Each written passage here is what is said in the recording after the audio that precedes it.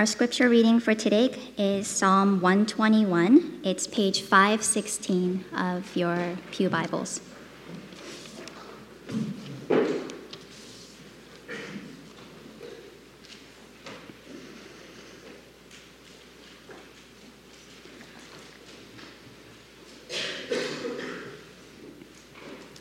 I lift up my eyes to the hills. From where does my help come? My help comes from the Lord who made heaven and earth. He will not let your foot be moved. He who keeps you will not slumber. Behold, he who keeps Israel will neither slumber nor sleep. The Lord is your keeper. The Lord is your shade on your right hand. The sun shall not strike you by day, nor the moon by night. The Lord will keep you from all evil. He will keep your life. The Lord will keep your going out and your coming in from this time forth and forevermore. This is the word of the Lord. Now, if you direct your attention to a video.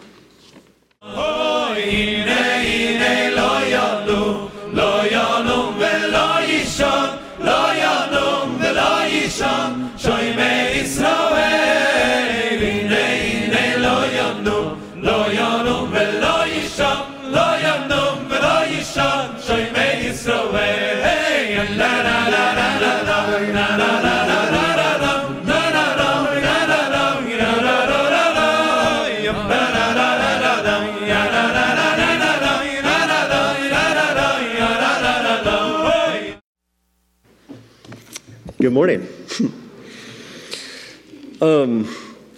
So that is a video of some guys singing Psalm 121. And there's a couple things I want to say about that as we get into our text this morning. The first of which is, how awesome is that video, right? One of the questions it raises for me is, were they at a wedding or like a lunch meeting? But at the same time, they have all this sound equipment. I don't totally understand what was going on there in that moment, but somehow they were prepared for this in the middle of whatever they were doing. And then I love the guy in the back, so this is Orthodox Jewish culture, and this guy's like, I finally get my DJ moment, and he's just hitting the buttons and rocking the headphones the whole time. Now, jokes aside, we wanted to show this video for a couple of reasons. The primary one is we've started this series in the book of Psalms where we're looking at the Psalms of Ascents. This is a little subsection, part of the bigger book of Psalms.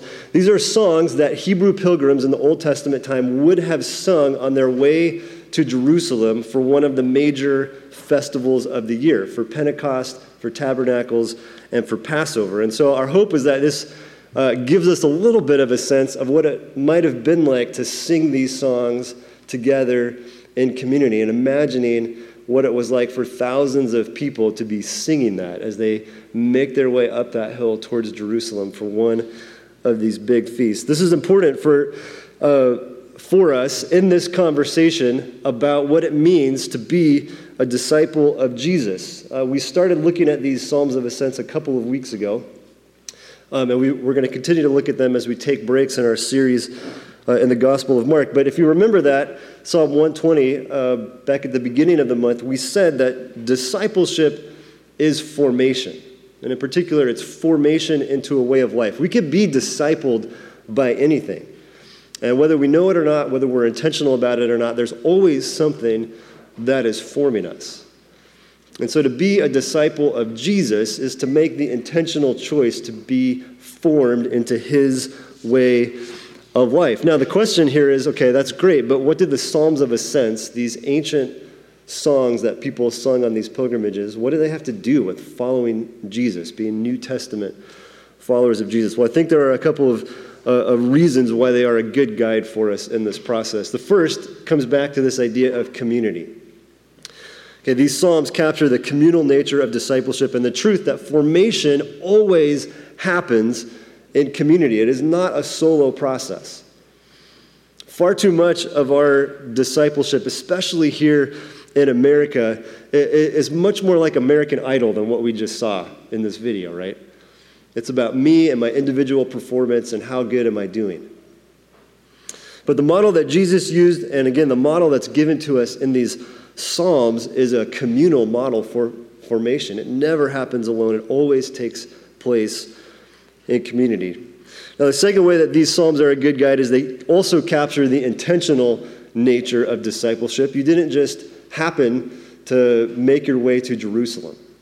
Okay, this was a journey that required planning and then execution. And this is important for us too, because a lot of times we end up drifting in our discipleship, and we're sort of formed by whatever is happening to us in the moment, whatever's happening right now.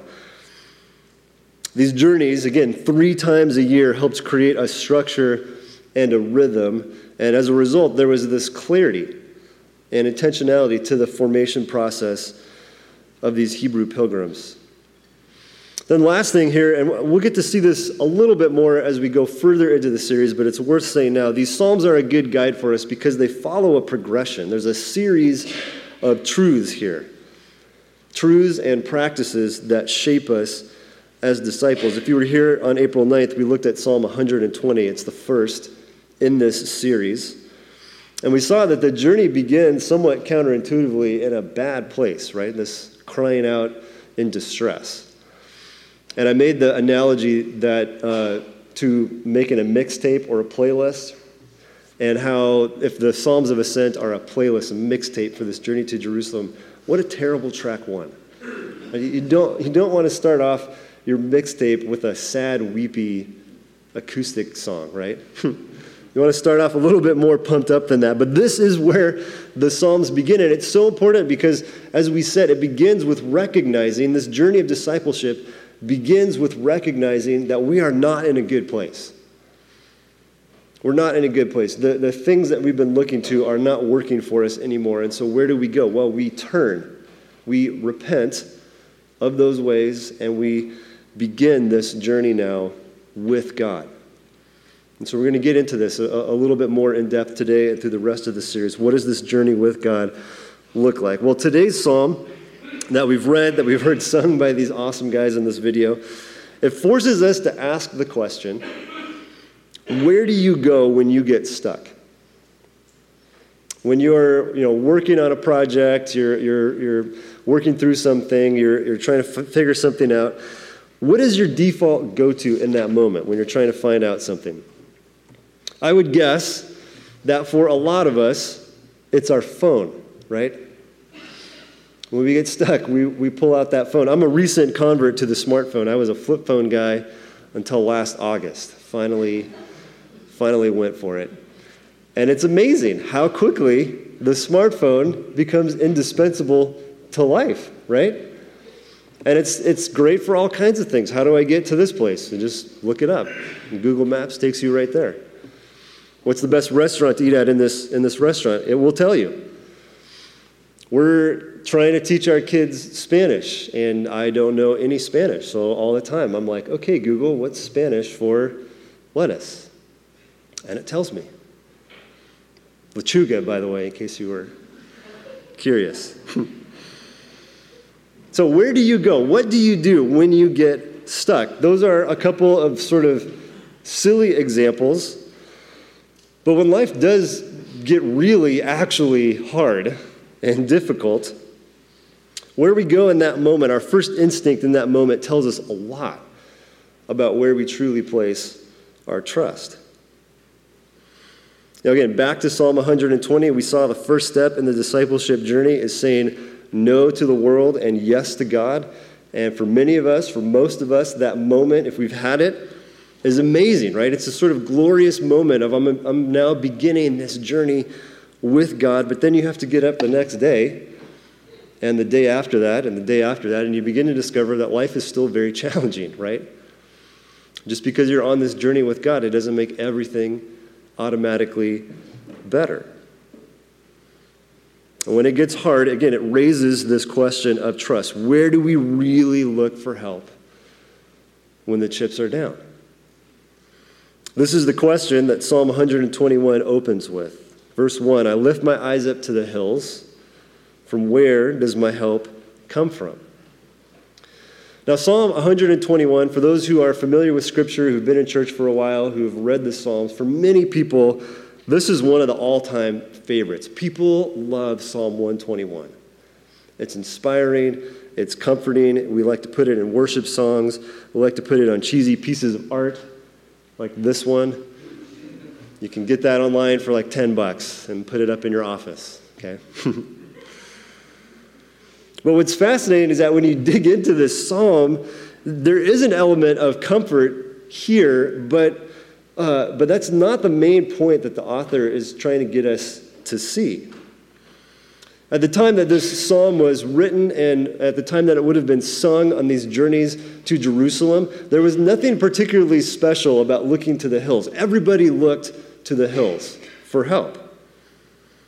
Hills, mountains were a place to encounter the divine. They were seen as being closer to God, these holy, sacred spaces. And so when people got in trouble, they headed for the hills. And even in the specific faith of the Israelites, Jerusalem was on a hill. The temple was on a hill. That's why these are called the Psalms of Ascent. People were walking up this hill to get to Jerusalem. So there's this sort of commonality here, but there's a contrast that the author of this psalm really wants us to understand. And we'll see this as we make our way through it. But let's begin with this. Hills and mountains were seen as spiritual places, but they were also known to be centers for pagan worship, for the worship of gods other than Yahweh, the God who revealed himself to Moses and the Israelites. There's a number of examples of this throughout Scripture. Look at 2 Kings 21. We read this. He, Manasseh is the king of Israel at the time that this is being written, did what was evil in the sight of the Lord, according to the despicable practices of the nations whom the Lord drove out before the people of Israel. Now, what did Manasseh do that was so evil in the sight of the Lord? He rebuilt the high places. He rebuilt these places of worship on hills and mountains throughout the country. High places that Hezekiah, his father, had destroyed, and he erected altars for Baal, who's one of these alternative pagan gods, and made an Asherah, which is a pole that could have been worshipped or prayed to, as Ahab, king of Israel, had done, and worshipped all the host of heaven and served them. Now, on the journey to Jerusalem, as these pilgrims are making their way there, they would have seen these as they made their way. It's sort of like if you go on a road trip, you're driving down the 5 or whatever, you'll see billboards that tell you, rest stop, 10 miles, get your McDonald's fix at exit 21. This is the same sort of thing, these promises of help on the journey. Need protection from the sun, need a potion to keep you from moon madness. This is where we get our term lunacy. We'll talk more about this in just a moment. Need magical shoes to protect your feet as you walk towards Jerusalem. Take exit 4 in 2 miles. It's all there on this hill for you. Okay, so these were very real temptations, enticing these weary, nervous travelers to come and to partake. Jeremiah, though, sort of lays this bare for us. He says, truly the hills are a delusion, the orgies on the mountains. Truly in the Lord our God is the salvation of Israel. The hills are a delusion. Where does our help come from? Now, the hills represent what we might call the human paradigm of discipleship. The human paradigm of discipleship is this idea, this pattern that if I do the right things, if I follow steps A, B, and C, then something good will happen for me. If I need something, I'll just do these, I'll say the right words, I'll perform the right ritual, and I'll get what I need. It's the idea that if we pay our dues, do the right things, follow the rules, put in our time, whatever cliche you want to use there, I'll get the result that I am looking for. Again, this is the delusion of the hills, the promise of these alternative gods. Need rain to water your crops? Go to this hill, beseech the rain god. Need to get pregnant? Go to this hill, make a sacrifice to the fertility god. Struggling on your journey? Head over here and pray to this Asherah. Give money or sacrifice a goat to Baal. Now, in our day, we probably don't head up on mountains and kill goats. At least I don't. So I don't know about what you guys are doing, but obviously not as common. However, we look for help in all kinds of places, right? I mean, you go to a bookstore, and one of, if not the largest section, is self-help. We looked at workout plans, diets, the next app that's come out. We looked at various spiritual guides, all to help us on this journey. Now, most of those things are not necessarily bad in and of themselves, but they can lead us into the mistake of the human paradigm of discipleship. And this mistake is that everything becomes very me-focused. It becomes all about me, and it's centered around the questions, am I doing enough, and am I doing it right? Am I doing enough, and am I doing it right? It's so easy to get sucked into this because it's very promising, right? Very enticing. This illusion of control. If I just do all the right steps, I'll get what I need, I'll get what I want. That's why this question is so important. This isn't just a nice inspirational verse. This is a question that cuts us right to the heart. Where does our help come from? Now, verse 2 comes in and answers very clearly and directly. My help comes from the Lord, who made heaven and earth.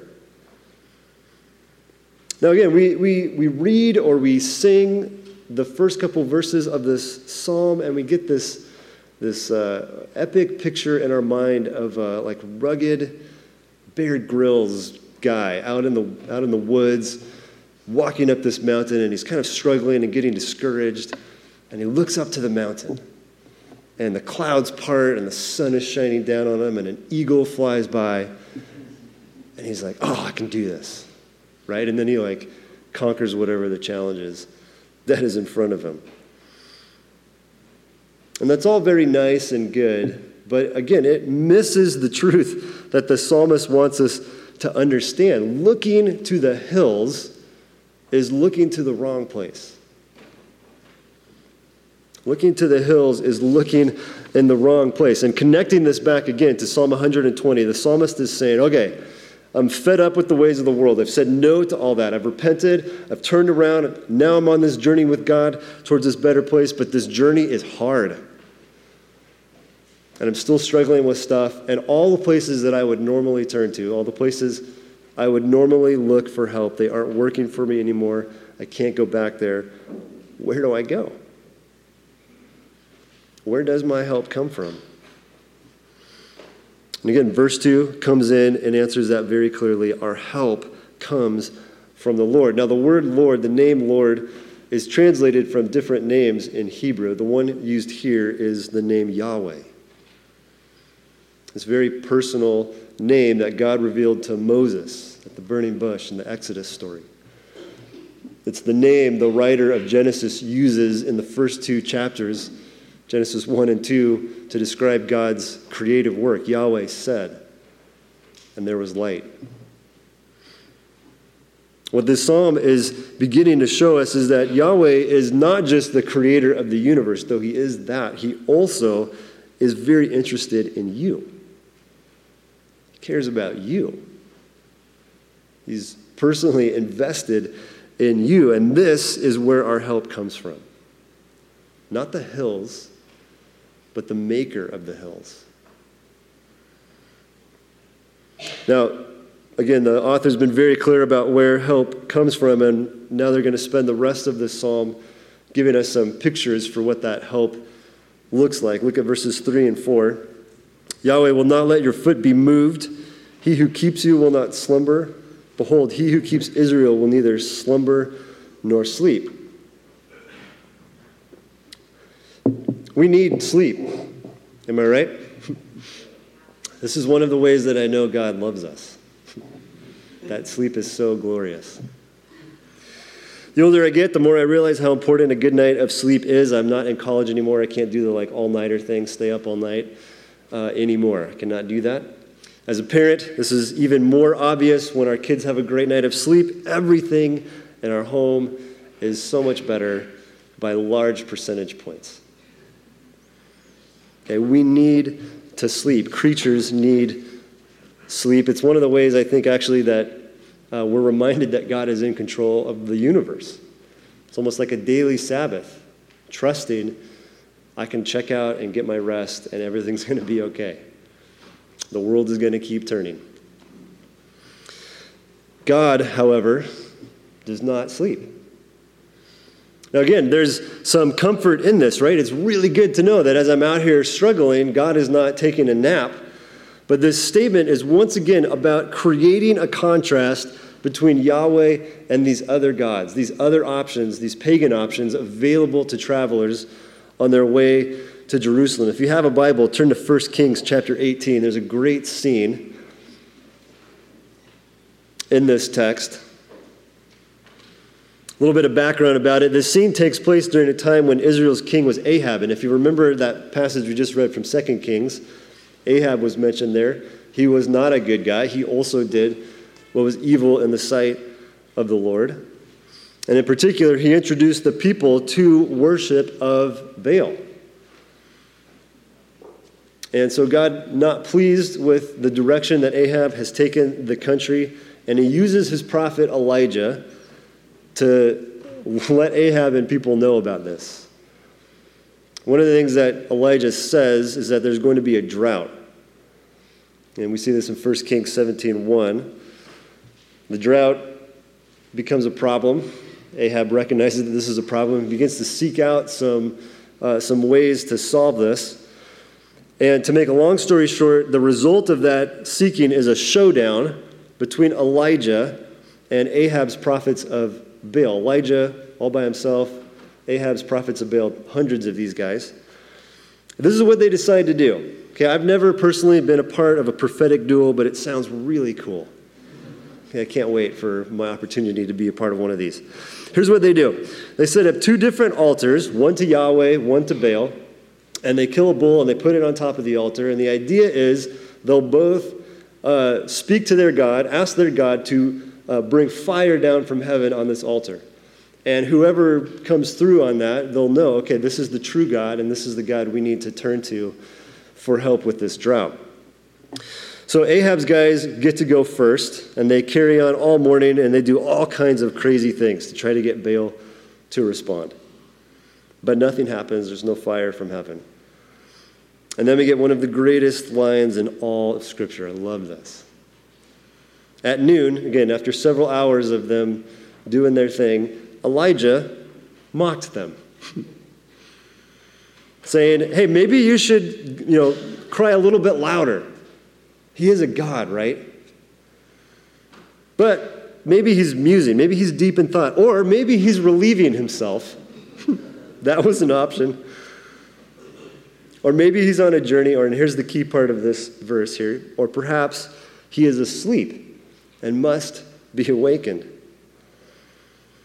Elijah's trash talk game is so good. He could hang with Draymond Green, I think.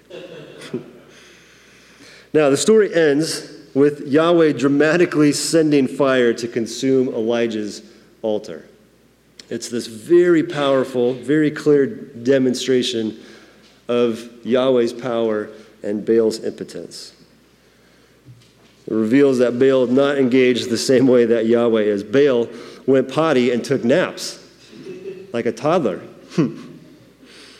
But Yahweh is an ever-present help in trouble. God does not take naps. He does not check out. He doesn't go for a walk and get lost in thought and forget about us.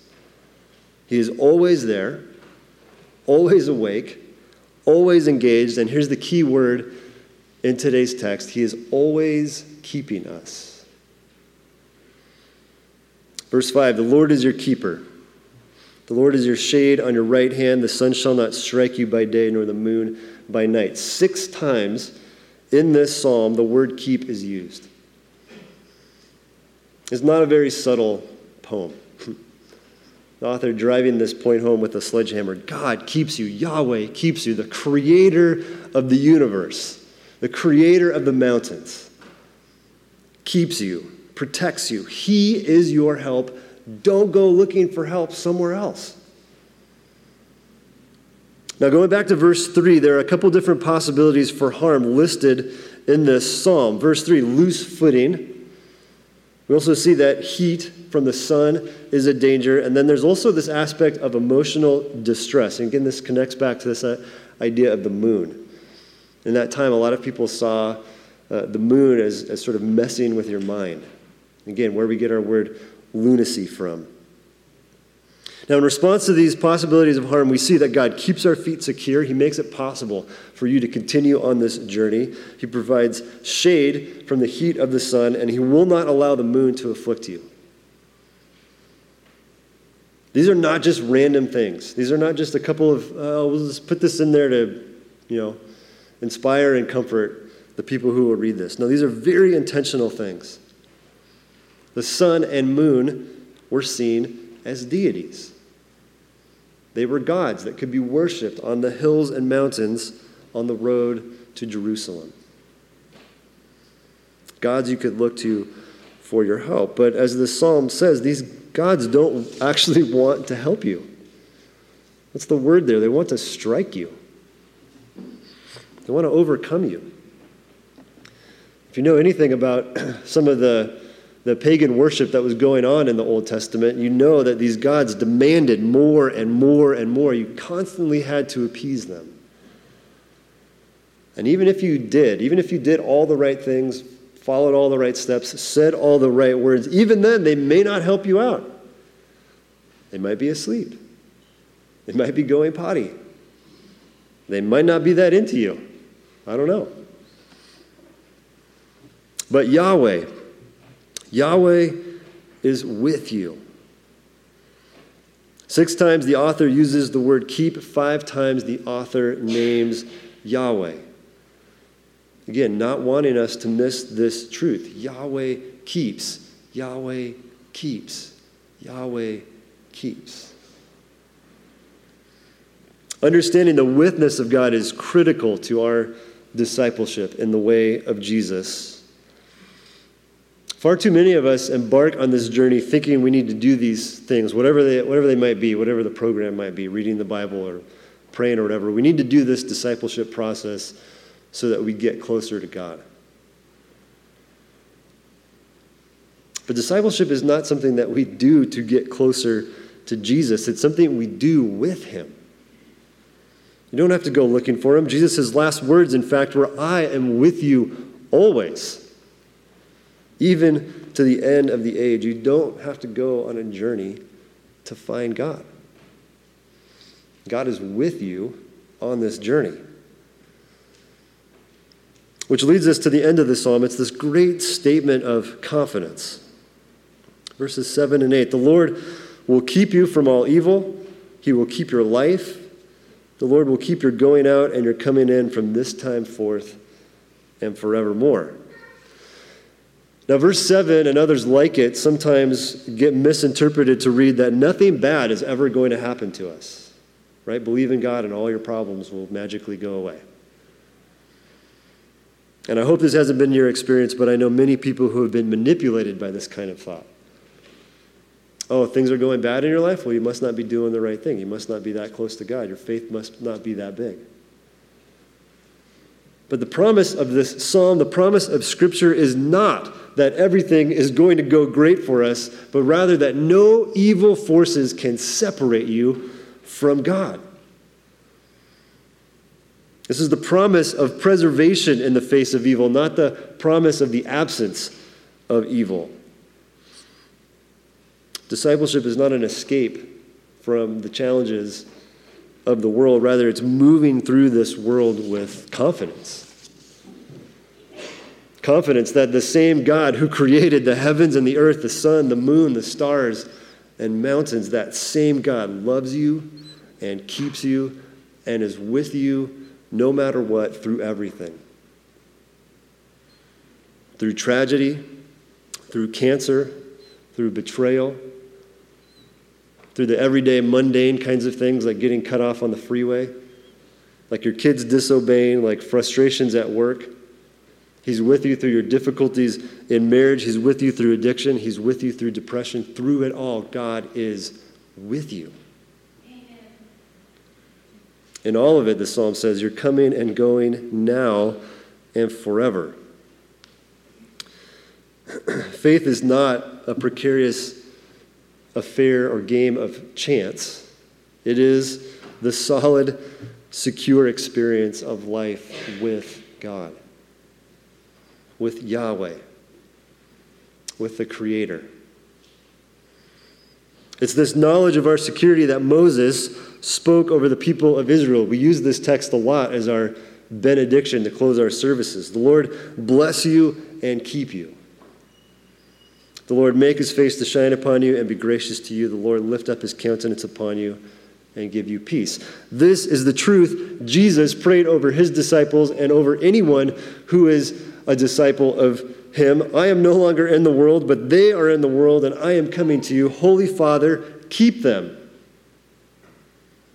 Keep them in your name, which you have given me, that they may be one, even as we are one. This is the truth that Paul encourages us with in his letter to the Romans, where he says, "For I am convinced that neither death nor life, neither angels nor demons, neither the present nor the future, nor any powers, neither height nor depth, nor anything else that I've left out of this list, nothing in all of creation will be able to separate us from the love of God that is in Christ Jesus our Lord." We can move through the challenges of life with great confidence that God is with us. The great mistake we make in this process called discipleship is thinking that in the midst of whatever we're going through, especially something difficult, that God is not there. That God has forgotten me. We fall into the trap of thinking that God's interest in us waxes and wanes in response to our spiritual temperature. I'm feeling it right now, God must be close to me. Not feeling it right now, God probably is off doing whatever. No. That is, again, the human paradigm of discipleship, fueled by that question, how am I doing? I love this quote from Bill Hall. He says, "The heart of hell is a soul focused only on itself and its own needs at the expense of others." It's very unlikely we will experience much joy or abundance if we're constantly monitoring, evaluating, bemoaning, or pridefully exulting in how poorly or how well we are doing. He goes on to say, grace is so hard. It is an offense to our survival mechanisms. He might say it this way: it is an offense to every other hill that we've gone looking for help at. An offense to every system of reward and punishment by which we've survived life. We are simply unready and untrained for grace, and yet grace is the life that Jesus invites us into. It's how God works. It's how the kingdom of God operates. So as we close here, a couple of questions. What are those survival mechanisms? What are those hills that you've been going to looking for help? Do you really trust God to keep you, to be your help? Maybe another way of saying it is, do you trust the grace of the Creator, or are you trying to do this on your own by working really hard? Where does your help come from? Today's Psalm 121, is this powerful reminder that we don't journey alone and we don't journey on our own power. God delights in you. God loves you. And he is with you. No matter what is happening, no matter what you are going through, God is with you. Maybe even more importantly than that, God wants to be with you. And there's nothing that can separate us from his love. Let's pray.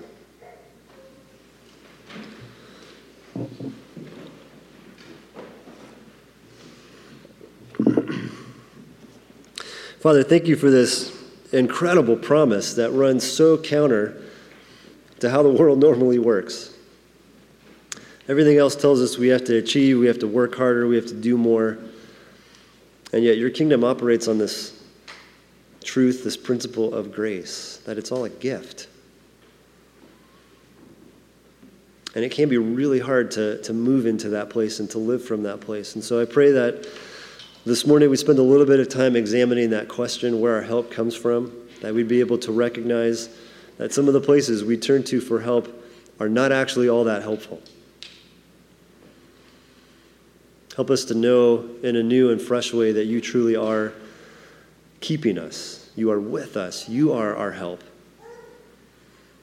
What an incredible truth that the creator of the universe cares about us personally. Help us to trust your grace, that is enough, that we don't need to do any more or add any more to that. And then, Father, help us to live into the confidence that nothing can separate us from you and from your love for us. We pray all of this in the strong name of Jesus. Amen.